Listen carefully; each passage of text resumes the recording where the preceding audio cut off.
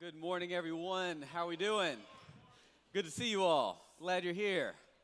You weathered the Texas storm, I guess. It's kind of cold. We get that. Hopefully, it's not going to sleet and ice over like 2 years ago. That was pretty rough. This is baby. This is it'll be all right. You can make it home. You're fine. Just don't drive like it's July, okay? Just slow down. Slow down, be mindful. I told my staff this morning, I said, hey, listen, if they were on vacation in the mountains, they'd be out in it. I'm not going to feel sorry for them. Get them to church. They need to be in church. So let's be in church. I just wanted to say, too, Ashley was talking about the marriage conference. I'm going to say this. Wives, quit listening. Okay? You probably did already as moments I started talking, but I know how it is.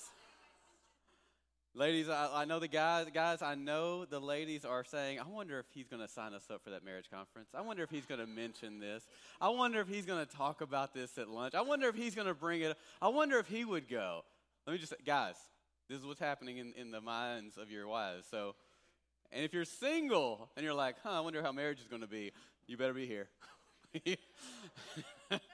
You better be here. It's going to be good. Also, I want to remind you about 21 Days of Prayer.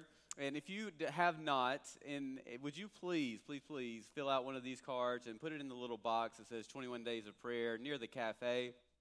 There's a group of people, and it's a two-part. I want to invite you to come up at 7:30 from Monday through Friday and 10:30 on Saturday morning to pray, to be in prayer over anything, whatever it is. But this group comes up, and it's just random. Whoever wants to be here comes up and prays over the cards, prays over many things. There's topics each day. Prays over these cards, though, and that means they're praying over your needs. They're praying over what's on your heart. And unless you are Jesus and you are perfect, then you probably need to put something on one of these cards. Because we all have something we need prayer for. Correct or no? Because if I would like for you to come up here if you do not need to put anything on this card. I'm going to write something on this card right now. But seriously, this is a time where people are interceding for you, out getting their minds off of themselves, which is very healthy for you to do in prayer, by the way. And it actually help you take you off of your mind and put other people's stuff on your mind to give back to God and say, God, I'm trusting you. I'm interceding, and I'm trusting, and I'm hoping that in some way or some form you will cause an interaction, an intersection with this issue and something that is ordained by you to bring a solution. That is what interceding does. That's what prayer does. And I'm telling you right now, don't leave 21 Days of Prayer complaining about something you came into 21 Days of Prayer with because you didn't fill out a card and you didn't start praying about it, okay? All right, I just want to be very straight with you. Cookies on the bottom shelves. All right, but also, if you are not, you'll see on the back of it, it says 21 Days of Prayer. Do we have that 21 Days of Prayer? 21 Days of Prayer, text that to 94,000. Some of you are like, I don't want that notification. Nope. Listen, you need prayer. You need to be led in prayer. You probably need it. So text 21 Days of Prayer to 94,000. And then you can select if you want to receive those notifications at 6 a.m. or 6 p.m. Because some of you wait till the end of your day to spend time with the Lord. That's okay. But some of us spend time with the Lord first thing in the morning, and we need that little jump start. And so join in with us, and let's be united as a church for the many things that we're praying for. All right. So we have started a new series last week called Pain to Purpose. Pain to purpose. And it feels like this. It feels like you're going through life, and life is a maze, and you never know how to get to the end of it. But there's something that God does in this journey of our pain and through our pain to lead us into his desired purpose. And every one of us has pain.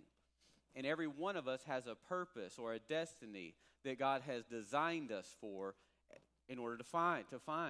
And there is a destiny inside of you, and there's a dream inside of you that is prompting you and getting your attention.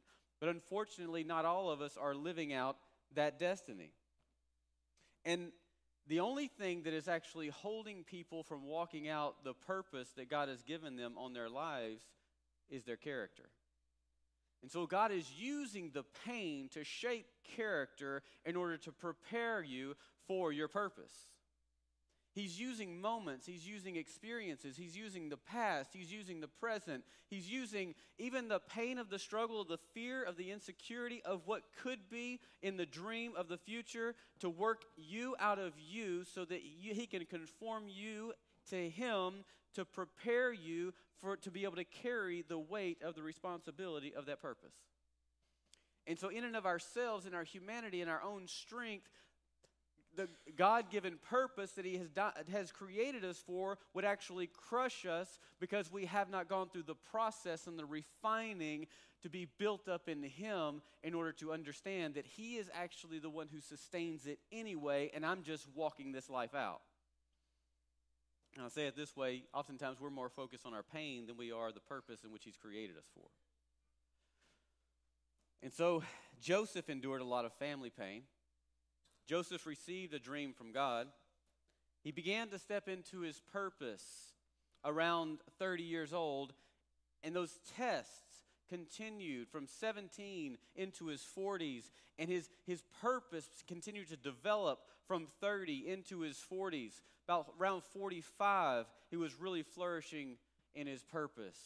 But there was 10 very important tests that he had to pass, and in fact, we have to pass. And they actually cycle in our lives as God takes us from space to space and glory to glory. In 10, anytime you see it, is a test. Joseph had 10 character tests. The tithe is a test. Tithe means 10. The 10 virgins were a test. Some of them were prepared. The others were just good enough. They went on their journey, and they began their journey for the Lord, and some had prepared with plenty of oil for their lamp, but some said, I'll just take what I got. And many of us are being tested, and we're choosing to live out this life of, it's good enough. But it's less than what God has designed you for. And in your quiet place, in the secret place, in your most innermost secrets and feelings and emotions, you're feeling that this is the tension of me settling for good enough. And so I want to ask you to ask yourself, what is it in my character that God is trying to work out for me to connect to my purpose? So last week we talked about the pride test, and I'm glad you came back. And this week we'll talk about the pit test. Anybody ever been in a pit? Feel like your life's just in a pit? Like, gosh, no matter what I do, it feels like, it's never going to get better. Pit. Why are these walls so tall? Why is there always a no everywhere I go? Why does there always feel shut down? A pit. Well, in Genesis 37:13, I'm going to read this. I'm going to comment a little bit. But it says this, and Israel said to Joseph. Now remember, Israel is Jacob, the father of Joseph. Jacob wrestled with an angel of the Lord in the desert. He came out of that whole situation changed. The angel gave him a name Israel, and that's where we get the nation of Israel is through Jacob. Jacob was the grandson of Abraham. Abraham, Isaac, Jacob. Abraham is our father of faith. Jesus Christ went to the cross and bore the curse of the cross so that we would have access and receive all the blessings of Abraham. Not some. And this is the difference, again, for good enough and prepared for all that the Lord has for me. So Abraham, Isaac, Jacob's names changed to Israel. And Israel said to Joseph, are not your brothers feeding the flock in Shechem? Come, I will send you to them. So he said to him, here I am. Then he said to him, please go and see if it is well with your brothers and well with the flocks, and bring back word to me. Now listen, I don't think he was actually, you got to remember, Joseph was a tattletale. Remember last week when we talked about Joseph had already brought a bad report about his brothers back to daddy? And now here is daddy saying, go back out to the brothers. Go check on them, see if they're doing okay. I don't think Jacob was trying to get rid of him, like, man, you kids, you're wearing me down. You need to get out of this house. Like, go. I don't think it was that kind of go and sending. I think it was more Jacob was trying to use this moment to send Joseph to build a relationship. Now, remember, Joseph is the second youngest son. Jacob is sending Joseph out to the older brothers. They know how to shepherd. They know how to work the fields. They know how to tend sheep. This is not a problem. They don't need to be checked on. Jacob is Israel's sending him out, I think, to build relationships. So he sent him out of the valley in Hebron, and he went to Shechem.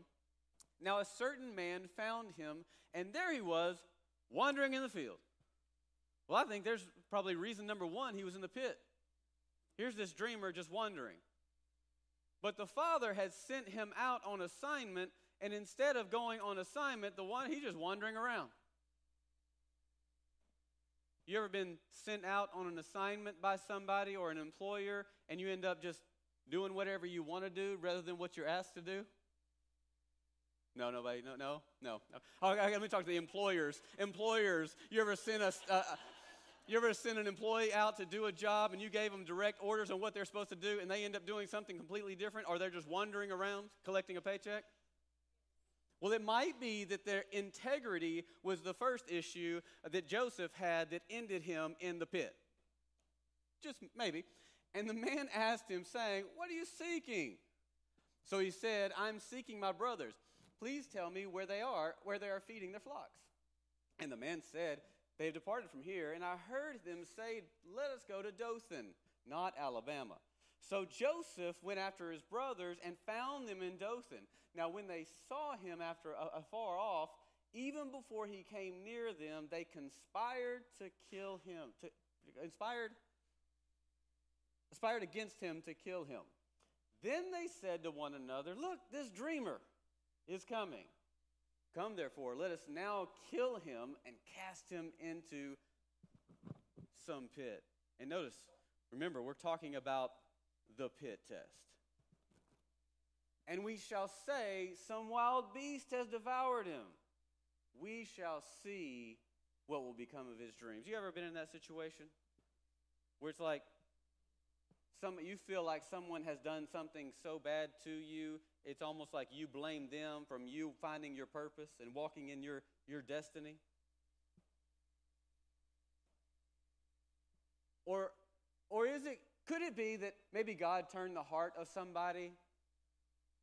Because maybe you were wandering, and he moved them to do something in such a way because you were wandering away from your destiny, and you didn't know the very hard and difficult and painful thing that he caused them to do, or that they did, would actually propel you towards your destiny. And here they are saying, "We shall see what will become of his dreams." Does that resonate with you? It will. But Reuben heard it, and he had delivered him out of their hands and said, "Let us not kill him, that he might deliver him out of their hands and bring him back to his father." So it came to pass, when Joseph had come to his brothers, that they stripped Joseph of his tunic, the tunic of many colors that was on him. Then they took him, cast him into a pit, and the pit was empty. There was no water in it. Well, that's pretty rough. I was watching a movie yesterday. Took my kids to see this movie called Migration. Anybody seen it? Kids seen it? You got kids? Like, oh gosh. My kids wanted to go see a movie. I said, "There's nothing on in the movie for kids." We looked, and it's like, "There's something on that's a movie for kids." And it's like, "Okay, we'll go tomorrow." So we went yesterday, and there we are, and I knew what time it started, and I told them. They woke up at 7:30. It started at 11:30. Said, "Can we go to the movies?" I said, "No, it didn't start for 5 hours. Go play. Go." I felt like Jacob telling Joseph, "Get out of the house." And so finally at 11:30, I tell him, "Okay, it's time to get ready. It's time to go." So we go, we show up for the movie, and he goes, we're paying, and the guy goes, "I think it's already started." I told him, "I hope it has." So we get in. We get in about the part. It's starting to get settled in, it's actually starting. And it's about a family of mallards. Father mallard, mama mallard, baby, older brother mallard, and a baby sister mallard. And they live in this little pond, and it's got beautiful trees around it, and they're collecting leaves, and they're getting ready for winter, and they're putting mud on a tree because they're not going to fly south for winter because it's too dangerous. It's a journey, there's too many fears, there's too many things to face, too many life issues to confront, and Dad has convinced everybody we're not going anywhere. That's why we don't fly south. We stay right here, this nice little pond. Nobody comes and harms us. Well, a group of ducks came in from Jamaica, or came from heading towards Jamaica, and told the kids all about Jamaica, and the mom all about Jamaica, and the kids are ready to go. A fight broke out because Mom and the kids are ready to go south for the winter finally. And Dad's like, no, we're not going to do it. Everything's fine. There's trouble out there. That night, Daddy can't sleep because of the argument. He walks outside of his little hole in the tree, and he's standing there, and all of a sudden the ground's moving. And he's startled, and he steps back, and he realizes, that's Uncle Dan, the other mallard. He's Uncle Dan just breathing. And the symbolism, he's stuck in the mud, the uncle. And so he wakes him up. He kind of gets all the mud off of him and shakes. And they talk about this argument they had. And the uncle's like, no, you don't want to go anywhere. There's nothing wrong with this place. There's nothing but dangers out there. There's fear. There's a lot of things to fear. There's problems out there. You don't want to leave this pond. If you don't leave, if you do, you won't be happy like I am. He's bloated. He said, I must have floated away from my house. Can you give me a push back to my den? And the father duck is like, man, you can see it resonating. Is this what my future looks like if I stay in this pond?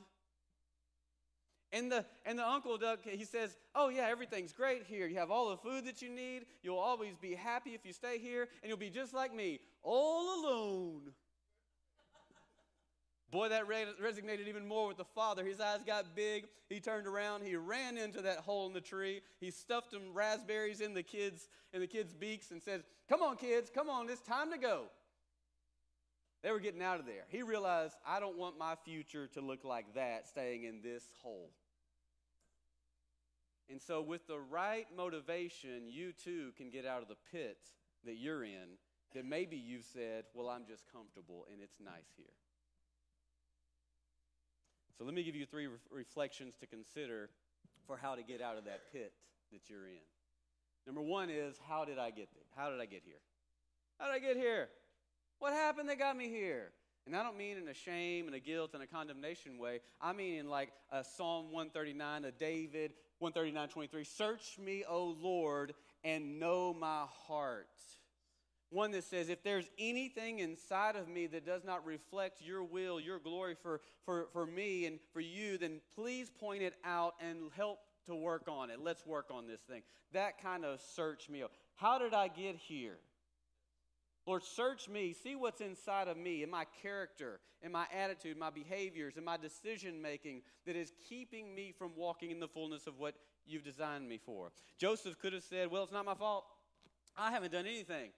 I mean, I'm 17. They're older. They shouldn't be picking on me. It's all them. They're just jealous. They could have said, it's not the way I present myself or talk about God. It's not that. It's not pride in me. It's envy in them. He could have said those things. Who knows? And often do we say very similar words and have very similar thoughts in our hearts. When we go through difficult times, well, it's not my fault. It's because of them. It's because of that. It's because of this. It's because of them. It's everything else but me and my decisions. It's everything else but my heart. It's everything else but my attitude. It's everyone else. They're the problem. And we live in a world that lacks personal accountability and responsibility. Who lacks the willingness to be directed, corrected, to be shaped. We get offended, and anytime somebody tries to correct us, to help us, to hold us accountable, we connect that with pain, and we think they're the villain. They're hurting me. And we victimize ourselves, and we remain victims all our lives, choosing the pond.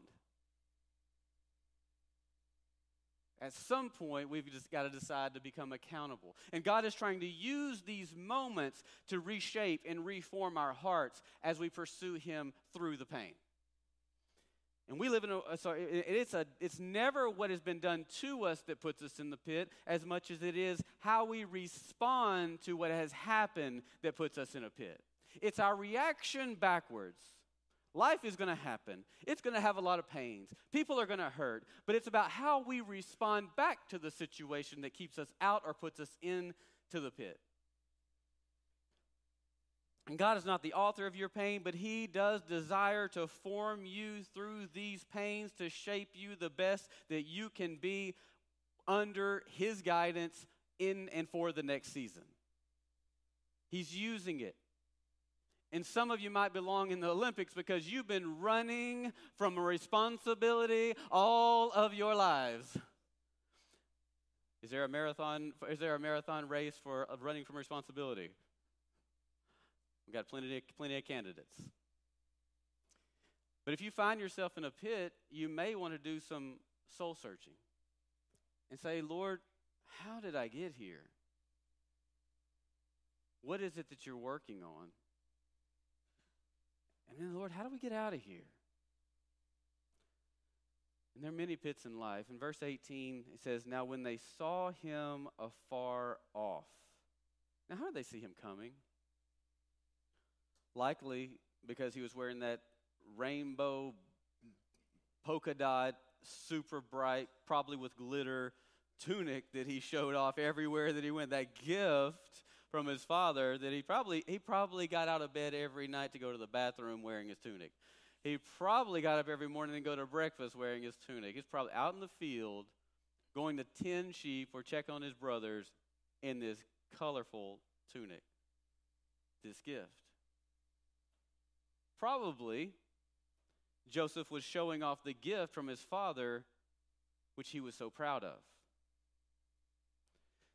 And you and I are a lot more like Joseph than you may realize. Joseph had his father's favor on him. You and I have our heavenly Father's favor on us. Favor is just grace, and grace is favor. Joseph's father gave him a gift. Your heavenly Father has given you a gift. But Joseph was proud of his gift and showed it off every chance he got. And God gives gifts to his people. God has given gifts to you. And unfortunately, many people use their gifts to bring attention to themselves. And a gift is never meant to bring attention to yourself. In fact, it's meant to bring attention to God and lead others to Him.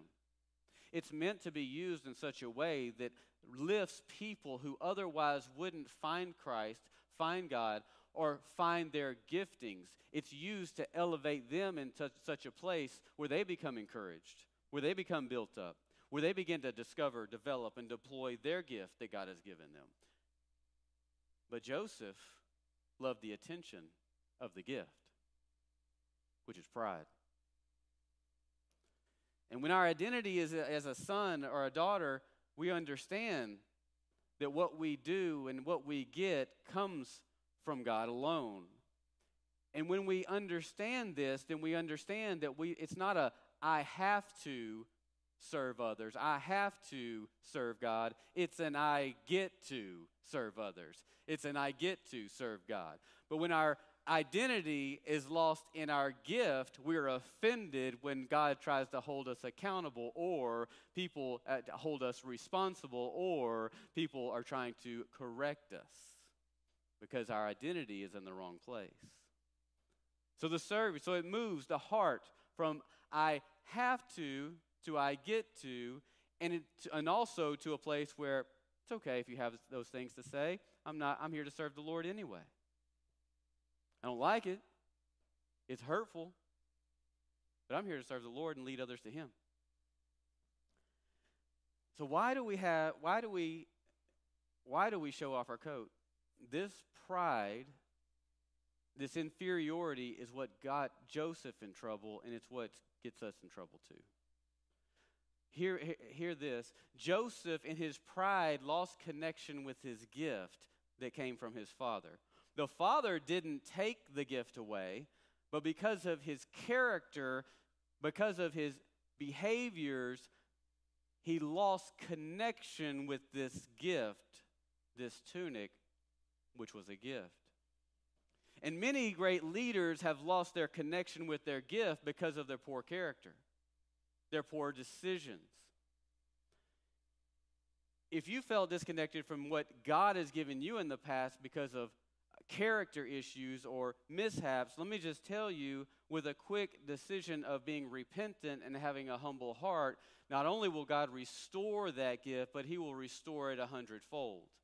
This is the heart of God, to grace you and favor a humble heart, a repentant heart, not only with what it had, but with the abundance of what was designed to receive. All the blessings of Abraham. And Jacob likely kept his son's coat.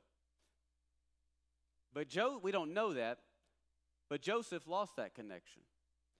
But Joseph became the second most wealthy man in all of the world. So most likely, did Joseph not only have one coat, he most likely had hundreds of coats. He probably had the first walk-in closet. I mean, he probably had this wood-built, thatch, clay room where he just walks in, and probably had the first conveyor belt of coat hangers. Probably could do some, or have, had somebody that would just turn and pull the little gear and the conveyor, and the coat would just come to him. And we don't know if Jacob kept the coat. We can only imagine that Jacob kept the coat because he was his beloved son. Joseph was Jacob's beloved son. To the point until one day he might see him. So it's likely that Joseph also got that coat. So I want you to know, though, if there's something that you feel like you've lost in life, with a humble heart and a repentant heart, God will restore that 100-fold. But most importantly, what Joseph got was restoration back with his father. More important than a gift, more important than a coat, more important than anything, Joseph was restored back to his father. And you and I still have that same ability. That's the greatest gift, is to be restored back to our Heavenly Father. And this is what Jesus came to do. Number one, it was, how did I get here? And number two, what's God's perspective? What's God's perspective? And why do we ask this? Because every time something happens to you, who shows up? The accuser. Every time something happens, here comes the accuser of the brethren, accusing you for doing something or not doing something, accusing others for doing something to you, accusing a situation, or giving you a false detail on a scenario. The accuser of the brethren shows up every time to give you his truth, a demonic truth, in a place where there's misunderstanding, a lack of understanding, or just simple confusion. He loves to fill out and narrate the story of whatever it is that you're going through or have gone through. He will show up and begin to condemn you. And there's a difference between conviction and condemnation. See, conviction is very specific. Condemnation is general. Conviction says, hey, you did this, you did that, and that's why this is happening. But if you'll do this, there's a way out of this and a way over this, and you'll come out looking pretty good on the other side of this. That's conviction. Conviction challenges your heart, to shape your heart. It confronts the issues of the heart, not to hurt you, but to shape you, to prepare you, to better you. Condemnation says, oh, you did this, you did that, you shouldn't have done this. How dare you do that? And because you did this, you'll never be able to do this. That's condemnation. That's the voice of condemnation. And there's a difference. We should listen and find the conviction. But God will never condemn you for anything. In fact, John 3:17 says this. It's right after 3:16. One of the most famous verses in the Bible. For God did not send his Son into the world to condemn. For God did not send his Son into the world to condemn the world. This is good news.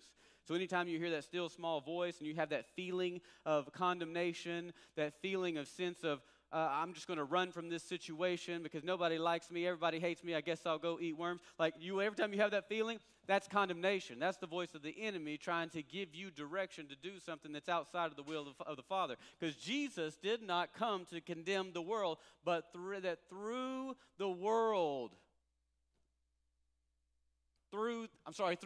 him, the world might be saved. through Jesus, the world might be saved. This is God's design, not to condemn. And many of us are living life running from place to place, relationship to relationship, situation to situation, because in a time of conversation, condemnation comes in, and we grab that as truth rather than what the Holy Spirit is saying or what the real truth is in the situation. I know that sounds familiar. And Satan is the father of lies, and if he's talking, he's lying. And he is an accuser of the brethren. But let me show you one of the most famous lies in this Joseph story. Genesis 37, 31 through 33 says, "So they took Joseph's tunic, killed a kid of the goats, and dipped the tunic in the blood. Then they sent the tunic of many colors, and they brought it to their father and said, 'We have found this. Do you know whether this is your son's tunic or not?'" Come on.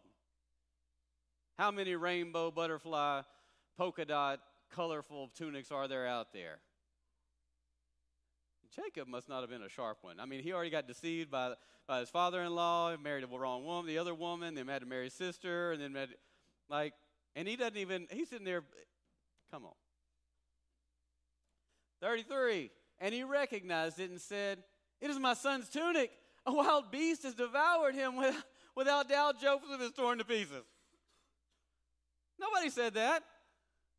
They didn't tell him that. But all of a sudden, because of the deep pain in the womb, because of the deep love that he had for his son Joseph and the longing and the missing, and here comes the arrival of this tunic with goat blood on it, he assumes. Satan begins to give him a false narrative of, "Oh, here's the real situation behind the story. Believe this." I know that resonates because sometimes it may be you're in a conversation with your spouse, and boy, there's something said, and all of a sudden somebody hears something way off the wall that never even existed in the conversation, and they start repeating it and accusing you that you said that, and all of a sudden that was never in this room of conversation, unless it was spiritual. And the accuser comes in and says, "Oh, he said this. Can you believe he just said that? Or can you believe she just said that about you? She'll never love you. She didn't love you enough. She's not good enough for you." And then we own that because we're hurt. Pain is wide open, and all of a sudden we're confused and we're lacking understanding. And we're like, "Yeah, that's right. I knew I shouldn't have married that one. It was the wrong one. We're unequally yoked. Yep. God probably has somebody better for me. I should have waited. I knew I should have waited. I'm sitting there about to say I do, and I should have said I don't. And we run with that. Or you know what? You're in debt. You're always going to be in debt. You're never going to have enough money anyway, so you might as well just go ahead and spend all your money anyway. Who cares about tithing and stewarding? Don't do that. Or how about just simple self-worth? I'll never be good enough. I'll never be enough. I'm not enough. No, I can't do that. I can't do this. I'm not it. God didn't call me. No, he didn't choose me. Blah, blah, blah, blah, blah, blah, blah. Get over yourself. That's the accuser of the brethren. And we take that stuff and we run with it and we own it and we live out our relationships with other people based on that lie that we call a truth, and we've made it a fortress in our souls, and it's a pit that we're living in, and we end up accusing others based on the voices that we're believing in our own heads. Ruining our own finances, ruining our own marriages, ruining our own relationships, ruining our lives, and never getting out of the pond that's so safe and comfortable and there's no pains in here. Bloated. We come in and we're bloated on the word. We got plenty of word. This is what we do. Satan does these things. And without a sound mind and a mature heart and a humble heart and one that knows the word, we'll believe that stuff, we'll eat it up, and we'll live it out. Number 3 is this: the purpose of every pit is to bring me closer to the Father. Okay, Lord, I'm in a pit. I can feel the pit. I understand this is a pit. And I understand that you also use these to draw me near to you. There's a wonderful reflection to consider whenever you feel like you're in a pit. By the way, what else can you do in a pit? Like, you can go in circles, and your life can be a cycle, and scenarios can look repetitive and the same thing over and over, and you end up wallowing out your little pit until it's a bigger pit and a bigger pit and a bigger. By the time you're done, you're in the Grand Canyon, and it's so big you don't realize you're in a pit. You think you're on top of the world, but why are the walls so tall? You've just trampled up and down that pit. Till one day you say, Lord, maybe there's some things that I could do differently. Lord, what is it that you're trying to work out of me? And Lord, what is it you're wanting to do in my heart? You see, the little pits in life are some of the worst pits, because when we're immature in the Lord and we get out of those pits and it didn't take a lot of work, we think we got ourselves out of the pit. And we're like, oh, no, I'm good, God. I got myself out of this one. I'll get myself out of the next one. I'll depend on me. And then that big pit comes, and because of the little pits, we're deceived that we got ourselves out of the pit, or somebody that God sent us to get us out of the pit to help us. We didn't resonate that God sent that person to assist us, so we don't give God the credit. We take the credit, and then the next pit that's a bigger pit that we can't get ourselves out of, we're untrained to give God the glory, lean into Him, and let Him begin to do the work that He intended with the little pit. Amen, Pastor Nathan. Amen. I'm good. In reality, we need help in everything that we do, because every breath comes from the Lord. In everything we're about to endeavor in everything we're about to launch in everything we're about to take on, we need to be so intimately burying it in prayer and relationship and conversation with the Lord that I know that when we sang the Waymaker, even when you're not, I don't see it, you're working. We know that because we know the character and the nature and testimony with God, but we also know testimony that we have made together with God through being dependent upon God, talking with God, communing with God, listening to God, and then doing the things that God sent us out to do and not wondering. Oh, God told me to do this. Well, then why aren't you doing it? Oh, well, because they. They who? The people that God gave you to strengthen you? That you're blaming, but really God's using them to work something out of you? Those people? He could have said, God, can you believe what these people have done to me? God, it's all them. Like that. Can't believe it. Why would they do that? Why would you let them do this? Wallowing in that pit, wearing out the sidewalls. God, you gave me the dream of the future and not them. I know you're going to strike them down and teach them a lesson. Oh, Lord. I've heard people say, don't make me call down heaven on you. As if you could. They weren't saying it to me. He probably thought about me, but they were saying it to me. I wonder if later he ever reflected and said, maybe partially I am responsible for this outcome. I wonder if he ever finally hit the wall enough and said, maybe there is something I can do differently. Maybe there's some decisions. Maybe there's some ways I can handle these relationships. Maybe there's a way I can handle my finances differently. God, what do you have to say? He's just waiting. He's waiting for those moments because he wants to help you through all of it. And not only does he want to help you, he wants to bless you through all of it. Otherwise, Jesus wouldn't have gone to the cross.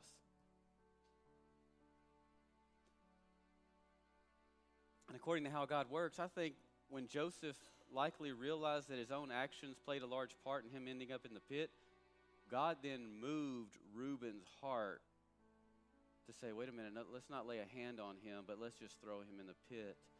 Because internally, inside of his heart, he wanted to come back and rescue Joseph.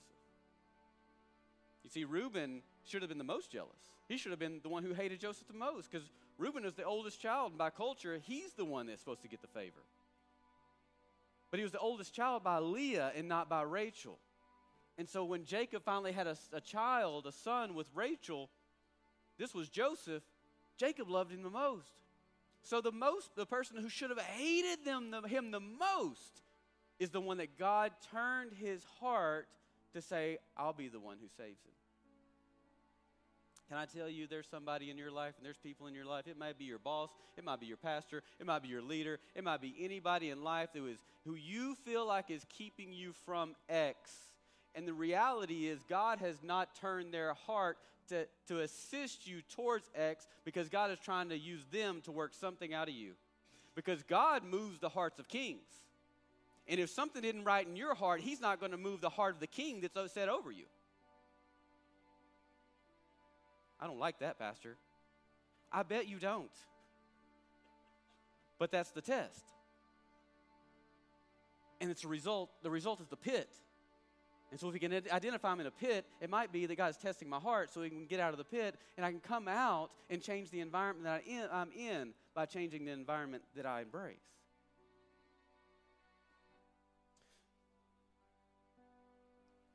In Genesis 37:22 says, and Reuben said to them, shed no blood, but cast him into this pit which is in the wilderness, and do not lay a hand on him, that he might deliver him out of their hands and bring him back to the Father. You know, Reuben, he was the firstborn, and Jesus was also the firstborn. And according to Colossians, he was the firstborn of many brethren who reached down and came to save you and I. He was the firstborn that took many pains, in fact, so that those who actually deserve the pains would never have to suffer those same pains. And not only that we would receive the fullness of the blessings of Abraham, spiritual blessings. And Joseph also is a shadow type of Jesus to come, because Joseph was put in a pit. You know, Jesus, when he was arrested falsely before he goes to the cross, they put him in a pit. I've been in that pit. It's cold. It's dreary. It's nothingness. It's a pit. But who deserved to go to the pit? We do. We do. But Jesus took the pit so that we wouldn't have to. But yet, for some reason, some of us are unwilling to receive what Jesus did in the pit to the cross, and we would choose to stay in our own pit when Jesus says, I've delivered you from the pit. So I'm asking you, is what Jesus did on the cross enough for you to have motivation to get out of your pond and get out of your pit and start living the life that the Father has sent you to live?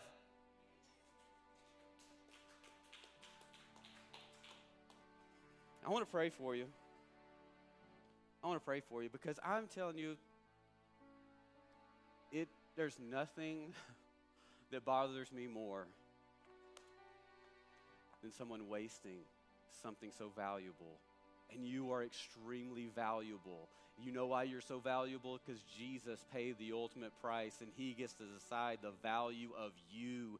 And it is being wasted when it is not pursuing everything that God has designed you for. He gets to be the one who defines. He gets to be the one who decides. And he should be the one who gets to say what it is in your heart that he's working on, what it's going to take to get out of the pit, and what he ultimately wants you to do in your life, because he is your creator.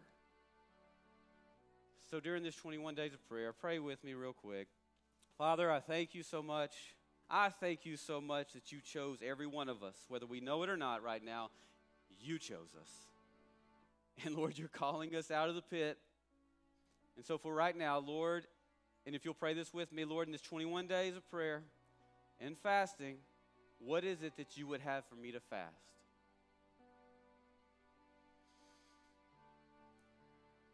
And Lord, what would you have me add in this time of fasting?